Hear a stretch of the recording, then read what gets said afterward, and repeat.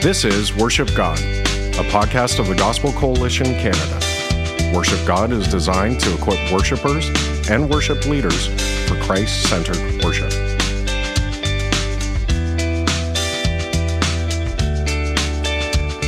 Well, hello, everybody. Welcome back to Worship God, Gospel Coalition Canada's podcast for worship leaders, worship pastors, worshipers, people who love Jesus and who just want to do that better and get to know him more.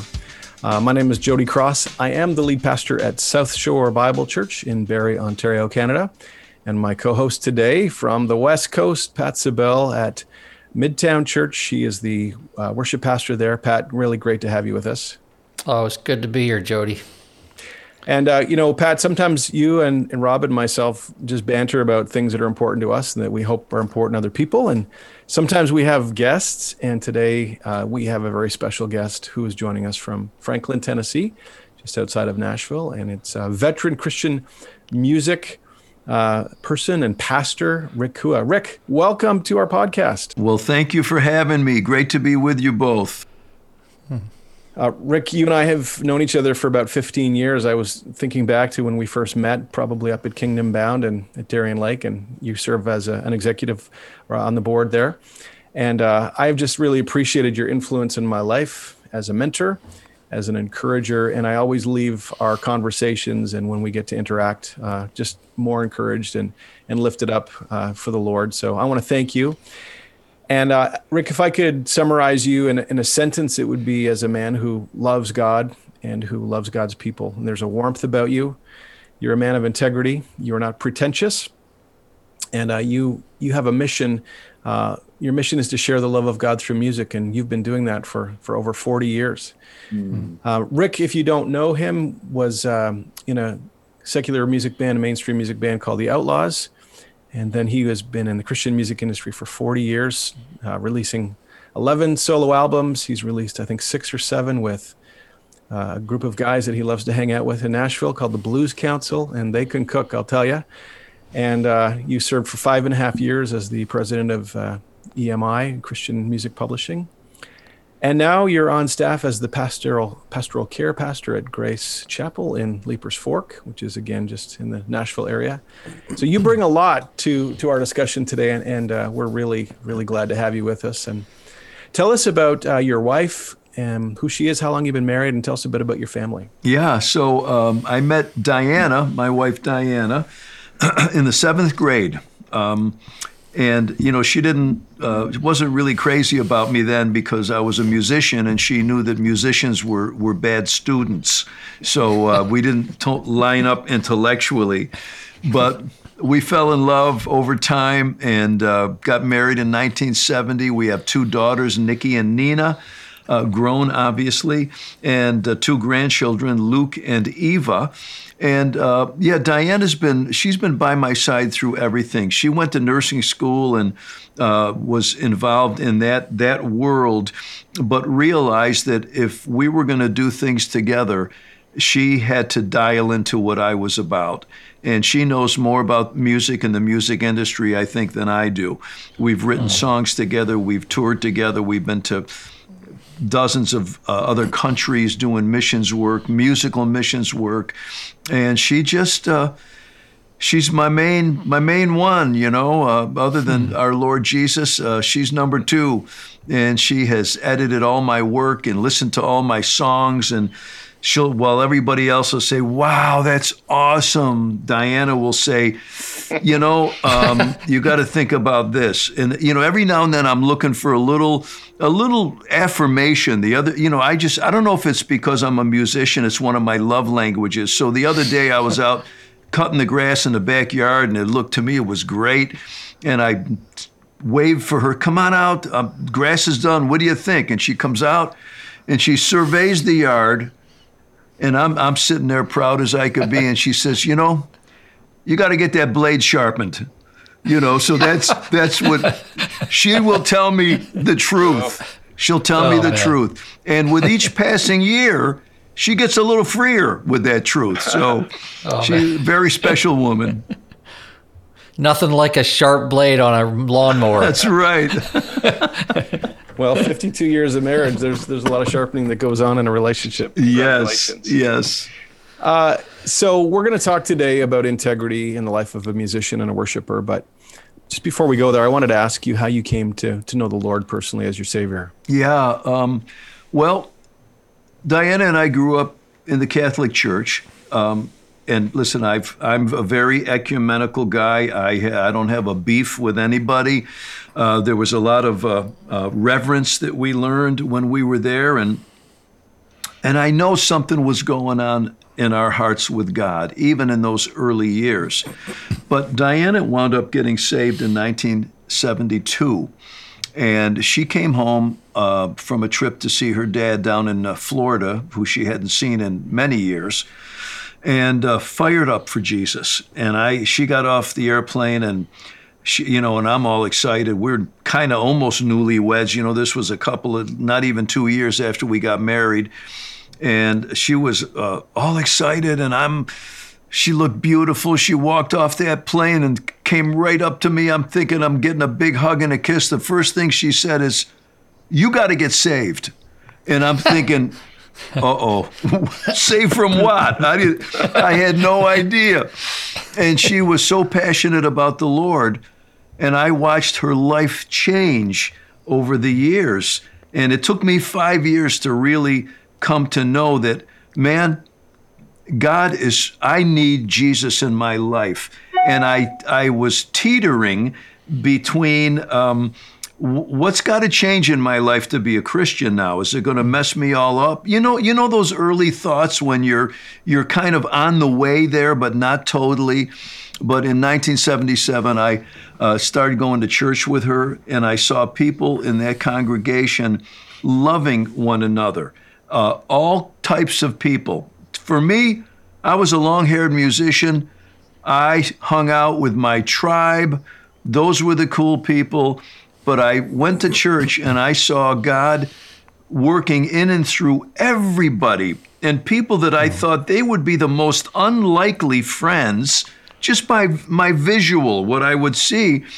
They said, "Hey, let's go to lunch and hang out." And one day God got all over me, and I said, "Lord, I don't have that, and I want it." And I got saved that Sunday, and for the next 2 Sundays after that, to the point where the pastor had to finally come up to Diana and say, "Diana, you can tell Rick, he's good now. He can kind of stay in the pew and sit down and just worship or whatever." So that was the beginning. That's when my life really changed. And I could go on and on about this, but the scripture in Mark 8:38, it's in 3 of the Gospels, I believe, when Jesus says, "For whoever is ashamed of me and my words in this adulterous and sinful generation, I too will be ashamed of him when I come with the holy angels and the glory of my Father," and all of that. And man, that pierced me. That was another stepping stone closer to Jesus, because I realized, no, I'm either all in or I'm not in at all. And from that point forward, I got very comfortable in my Christian skin, so to speak. So that's the way it happened with me. It was beautiful. I as old as I am, I never tire or it never gets old hearing how Jesus awakens our heart and brings us to himself. Just amazing grace. Rick, you've been doing this whole music thing for a long time, 40 years to be exact, which is very long. How did it all start? I also understand you got a bass guitar that's been around for a long time. Yeah, that's right, Pat. And then maybe give us an overview of your music ministry, maybe some highlights. Yeah. Well, honestly, I started as a young boy. I bet I was 5 years old, and, they got me a small accordion because all these Italian-American young men had to play the accordion, and we had to learn Lady of Spain. That was the big song, and all the grandmas they'd swoon when we would play it, and so I played that accordion for about 5 minutes, and then I moved into clarinet, but I could never get the reed wet enough to not squeak, so that was a problem with the clarinet. And then I went to trumpet. And that was good for a minute. But when my grandmother would watch me practice, she would get so nervous because she thought I was going to blow a vein in my neck the way I was having to blow on the trumpet. So that was it for the trumpet. And then I went to piano, and Mrs. Cheyenne was my teacher. And, I'd bring my music to her and it'd be all crumpled up. And she finally told my parents, listen, this kid's not going to be, there's nothing about him that's musical. So save your money. But then I got a guitar and I heard about the Beatles. And that's when everything changed for me. I started playing in a band. It was 3 guitar players and a drummer. And there was a lot of that in those days where there was no bass. But I wound up starting to play bass on the lower strings of the guitar, and it was kind of working for me. And we said, what are we going to call ourselves? I don't know if I was 12 or 13. And so we had to come up with a name, and we called ourselves the Legends. So we were legends at 12 or 13 years old, and we would go play at parties a little bit, and the kids would all love it, and it would be fun. And that from there, I got my first bass, which was the one that we mentioned earlier. It was a 1964 Fender Precision that my grandmother bought for me, and I've got that. I play that instrument all the time. I don't really fly with it anymore because I don't want to have an accident happen, but I've recorded all my records, Blues Council, Phil Keaggy, Randy Stonehill, Outlaws, all of them with that instrument. And when I'm playing on the worship team at church, that's the one that's in my hand. So that's a bit crazy. That's a bit of that story. And guys, but I got to come up for air and let you guys chime in because I could just keep going over here. Well, it's good. And that guitar, if it could speak, it's been a few places. Yeah. Yep. So you're full-time right now. You're working on staff as a pastor at the church, as a pastoral care, and you and your wife are working together, and she's a pastoral counselor working in counseling ministry. And so how does music and worship fit into your life, being the pastoral care person at your church? Yeah. So weekends on the side? Yeah, it's a big part of who I am, guys. So I make time for it. I'm in rotation on the worship team, and I absolutely love that.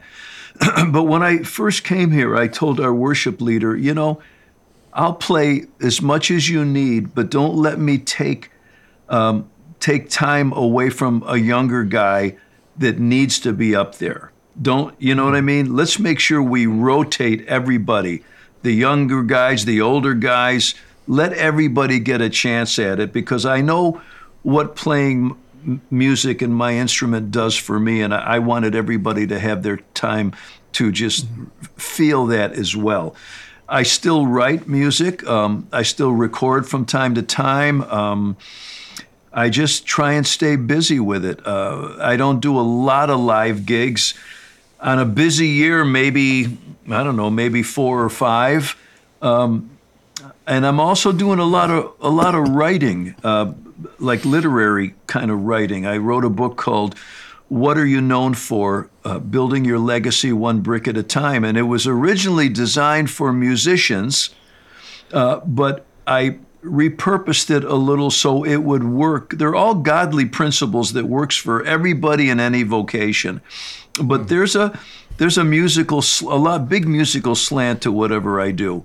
And also I play and organize the worship for Celebrate Recovery here at Grace Chapel. I play with my buddies once a month, and we'll do 3 kind of classic worship songs, and then we'll do what I would call a pop 4th song that would build them up, like Tom Petty's Won't Back Down, or Here Comes the Sun by the Beatles, or Ooh Ooh Child, or People Get Ready. All those songs that aren't necessarily worship songs, but they feel so good, and they put life into people's hearts. So Jody, to that question, you know how it is as a musician. Pat, you as well. I see that guitar hanging up on your wall, and I know that music is It's life. It does something for us and for the listener that really nothing else can. And it's pretty special to stay involved. Well, there's so many things. I mean, I love that at your age you're still so involved like that, but I also love your heart and willingness to want to see the young men and the young ladies growing, and I'm sure you're a wonderful mentor as well. Proverbs 22:1 says, "A good name is to be chosen rather than great riches, and favor is better than silver or gold." Can you talk just a few minutes about integrity in the life of a worship leader or a worship pastor or a worshiper? I think you know lots about this. How could you speak to our listeners about this? I think the best way I can speak to that is to just say that when our life lines up to the Word of God, integrity resides there. And listen, I am no different than, I'm just like a young friend of mine will say, "Hey, I'm just a guy," I'm just a guy too. But when we're guys that love the Lord, and that when we think of the two greatest commandments, right? Love God with all your heart, mind, soul, strength, and love your neighbor as you love yourself. And then when we think of the fruit of the Spirit, love, joy, peace, patience, kindness, goodness, gentleness, faithfulness, and self-control. If I want my life to exhibit that, and if I want to let love be the overarching banner over everything I do, then I think integrity comes with it. As far as just things like honesty and grace for others and mercy and all of that, I mean, man, I resonate so much with that. I am not perfect by no means.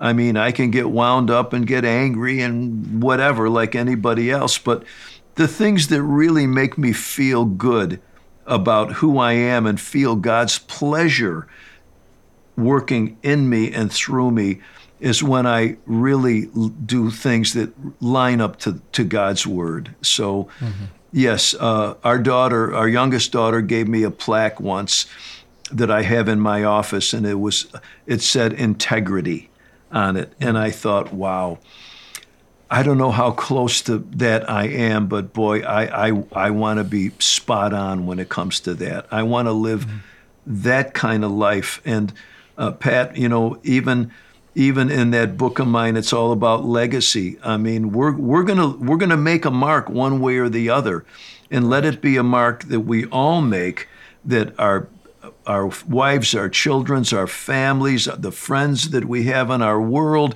and anybody else that will stumble upon something that we've done long after we're in heaven.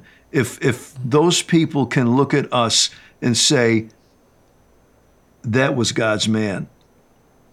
Not God's only man, but that was, to be one of them, I'm so thrilled with that.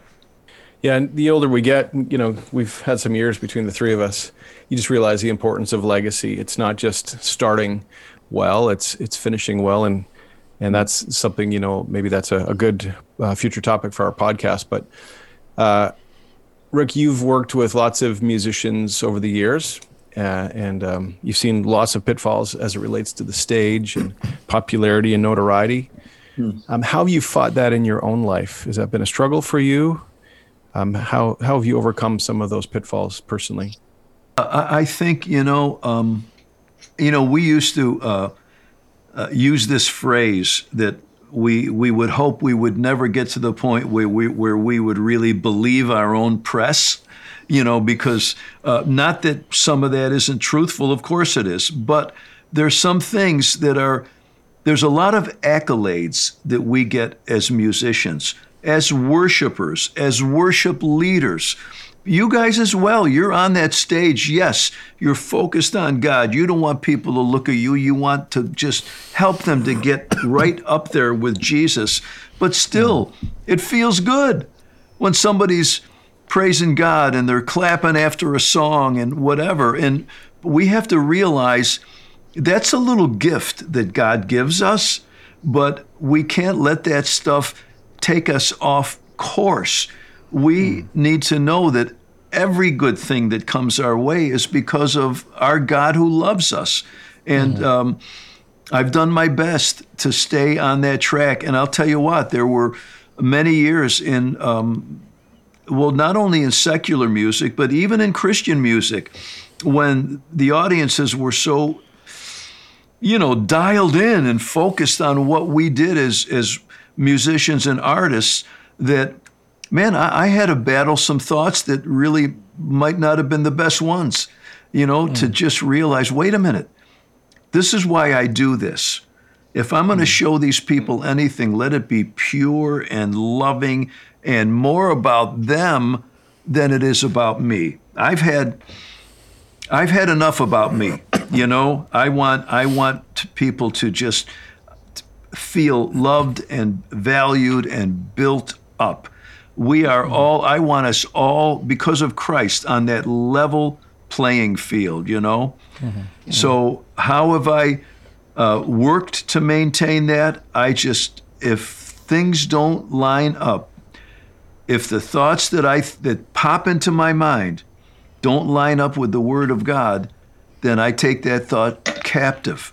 And I love it when I can take it captive immediately instead of entertaining something that is not good, and our flesh wants to lean that way. Some people will use the term a guilty pleasure. I don't want any guilty pleasure in my life.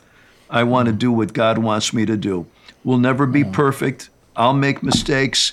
You, Jody, Pat, all of us will make mistakes, but I want the Holy Spirit to kind of have us on a real short leash, that we realize, and I think what the Holy Spirit, I believe, says to us is, you're better than that.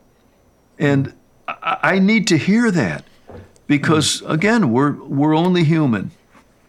Yeah, I had a pastor friend of mine that taught me many years ago. He used to say, all gifts from God are intended to direct our attention to God and create fresh affection for God. Yeah. And I think often we this gift of music or this ministry that God has given us, that's a gift, we're so quickly to wrap our fingers around it and feel like it's somehow something that we've built or we've and then when the praise comes and the glory comes, it's like, look what I've done, rather than beholding that gift and just saying, God, unbelievable that you would give me this gift. Yeah.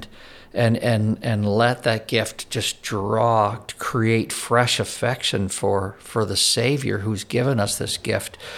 What would you say to the worship leader who's listening right now? He's maybe in a church of, 3,000 people, or the guy who's a lay person that's just serving his church in a little rural area, and he's got 50 people in his church.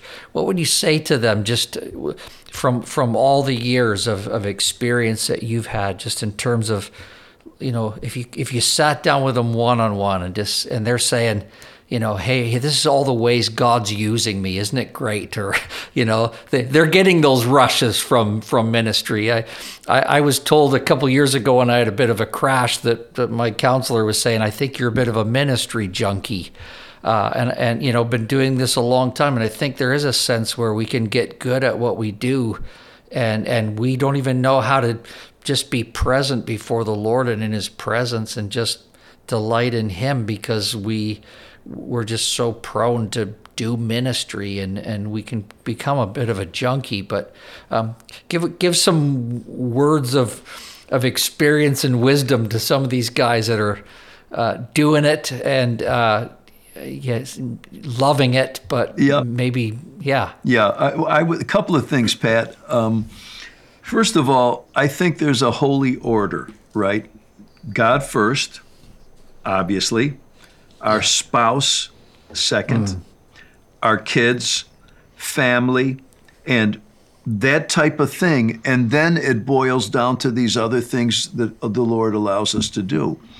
And as far as becoming a ministry junkie, listen, there's a lot of people I've known over the years that it was more pleasant for them to be at church getting the accolades of helping people out than dealing what they had to deal with kids and with their spouse at home. They wanted to be at church. But if you're leaving your responsibility uncared for, you're out of order. It's not it's not good. And I think that's where we all have to know that, God's got something for us.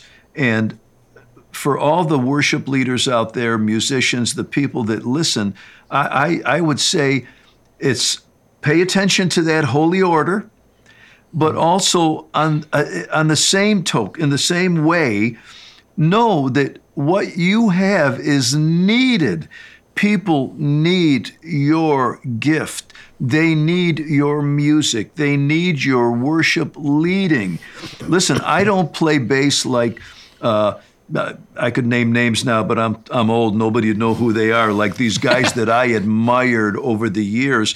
I don't play like they play, but I know that people need what I have. And I would say the same thing, whether it's the musician that's highly skilled in a big church, just knocking it musically out of the park every week, or that lay person who is just, they know their 4 or 5 chords and their heart is for Jesus and they're doing it for the right reasons.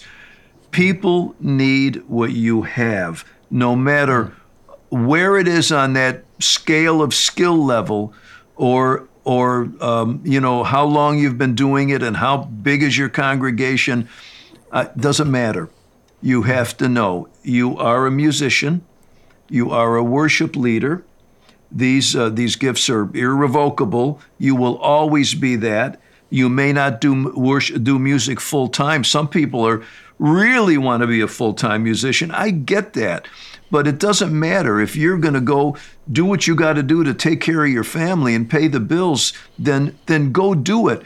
But you're no less a musician or a gifted worship leader or songwriter if you got to work at the Home Depot or do whatever that vocation is, So I would just want to encourage people. And here's another thing I would want to say. There was a point in my life when I around what they might call midlife, right? Now, I'm 73. I still think I'm in midlife, but man, I'd be the oldest guy ever on the planet if I was like 146. I mean, gee whiz. But I would tell people, listen, when you get to that point, maybe it's in your 40s or 50s when, oh my gosh, should I keep doing this? There's younger guys coming up. They need to get there. And, when you start thinking about that stuff, I had a guy tell me when I was in my mid-40s, it was a prophetic word that he gave me. And he said, Rick, you're a player coach.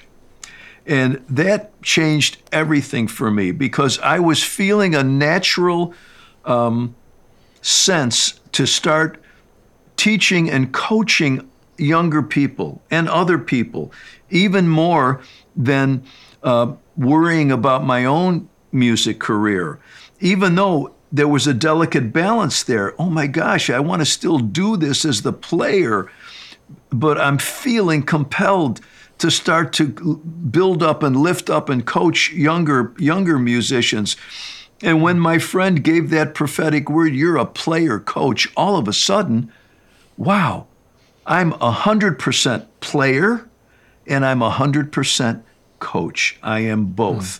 So for all of you folks out there, just know, Timothy 2:2, go find somebody you can help and mentor and teach and train who you know will be the kind of person that can do the same thing for somebody else, but yet still be confident in who you are in your gifting. You're not over the hill.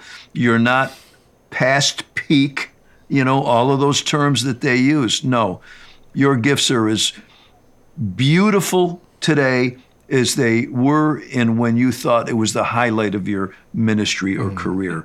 You are always needed, always needed.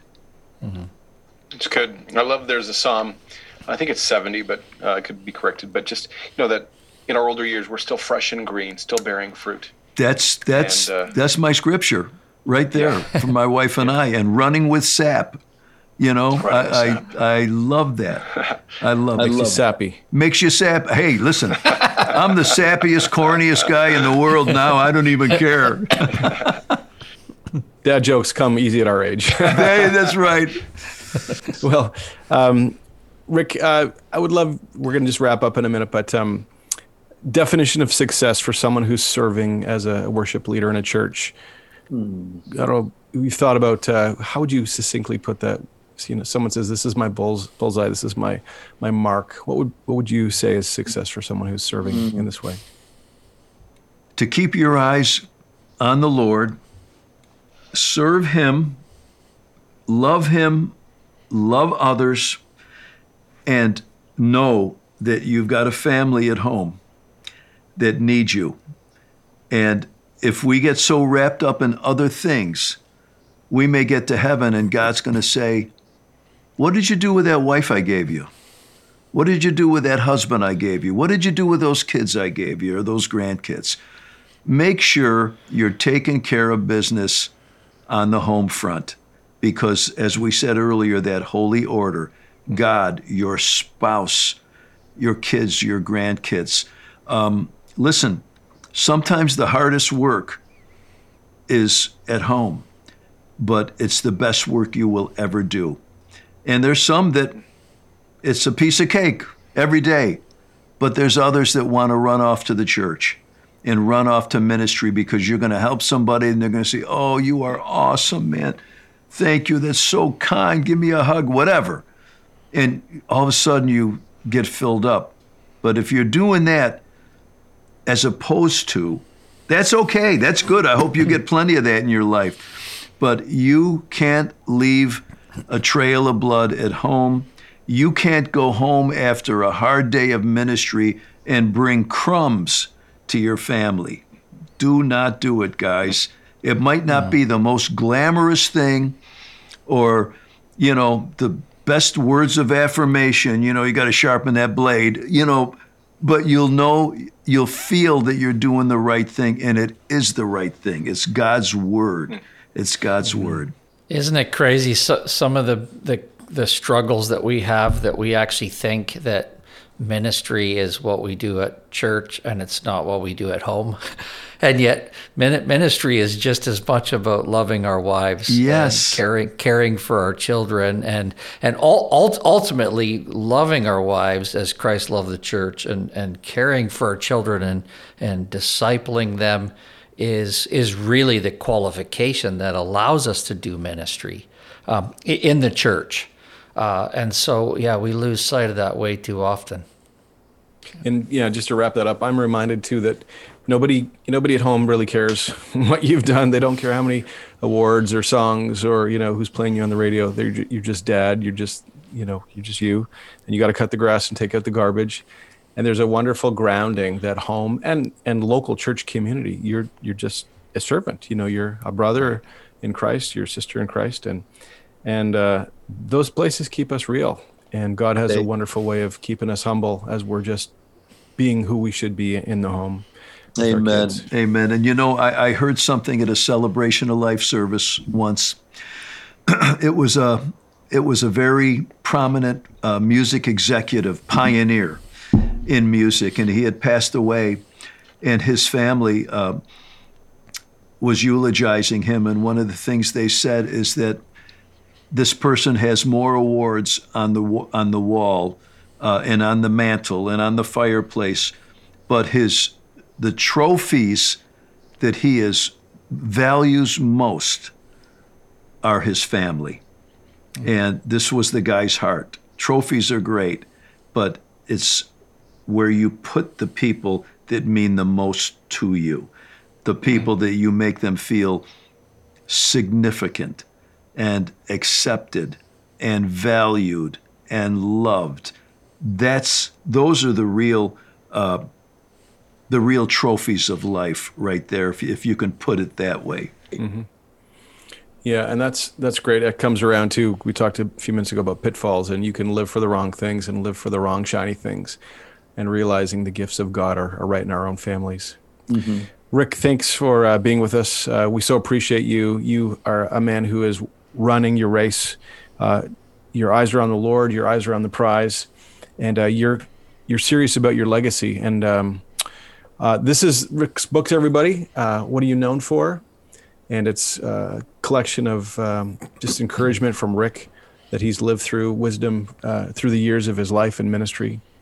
Rick, if people wanted to contact you, hear your music, get a hold of the book, where can they find it? Yeah, well, anybody can write me at Rick, R-I-C-K, at rickkua, RICKCUA.com. They could go to my website, rickkua.com, go to the store. The book's available there. The book is also on Amazon, and so are a lot of the records, again, back at my own website. And there's also a company called Girder Music, Girder, and they just re-released and remastered the first 4 Christian records I've ever done, and they've got some of the other records as well. So you could always go to Girder Music, and there's a variety of places to find it, and yeah, that'd be great. So, and I'm grateful for all of that. The most important thing to me with any of my records, books, whatever, is that the content would be a blessing to the people that listen and the people that read it. It's not about the money. I don't make a living on that stuff. The workman's worthy of his hire. For those that do, I think it's awesome, and I think it's great to support those people. But I'm fortunate that the only reason I want it out there is because I know God gave me that information, either musically or written down in a book, and I don't want to put a bushel on it, because I think many of those things are as relevant today as they were yesterday and as they will be tomorrow. So I appreciate every one of you. And Jody and Pat, thank you so much again for, I feel like I'm up there in Canada with you. It's a happy feeling for me. Yeah. Well, hopefully we'll get our paths to cross someday too. You coming up to Kingdom Bound in the next little while? Yeah, I'll be there the end of July. Yep. Yeah. July 25. Almost Canada. Almost Canada. Come on down. Yeah, we're going to be there, and a lot of great bands. And we haven't done it in 2 years because of COVID, so it's going to be a huge year, not just attendance-wise, but in every way, because people are so ready to regather again. Absolutely.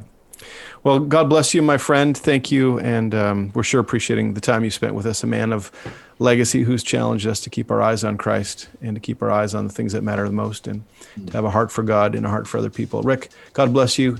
Thank you so much. And Pat, thank you so much for being just a great guy and a great co-host.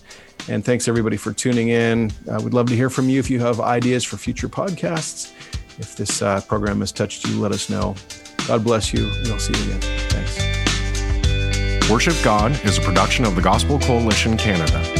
For more Christ-exalting resources, go to ca.thegospelcoalition.org.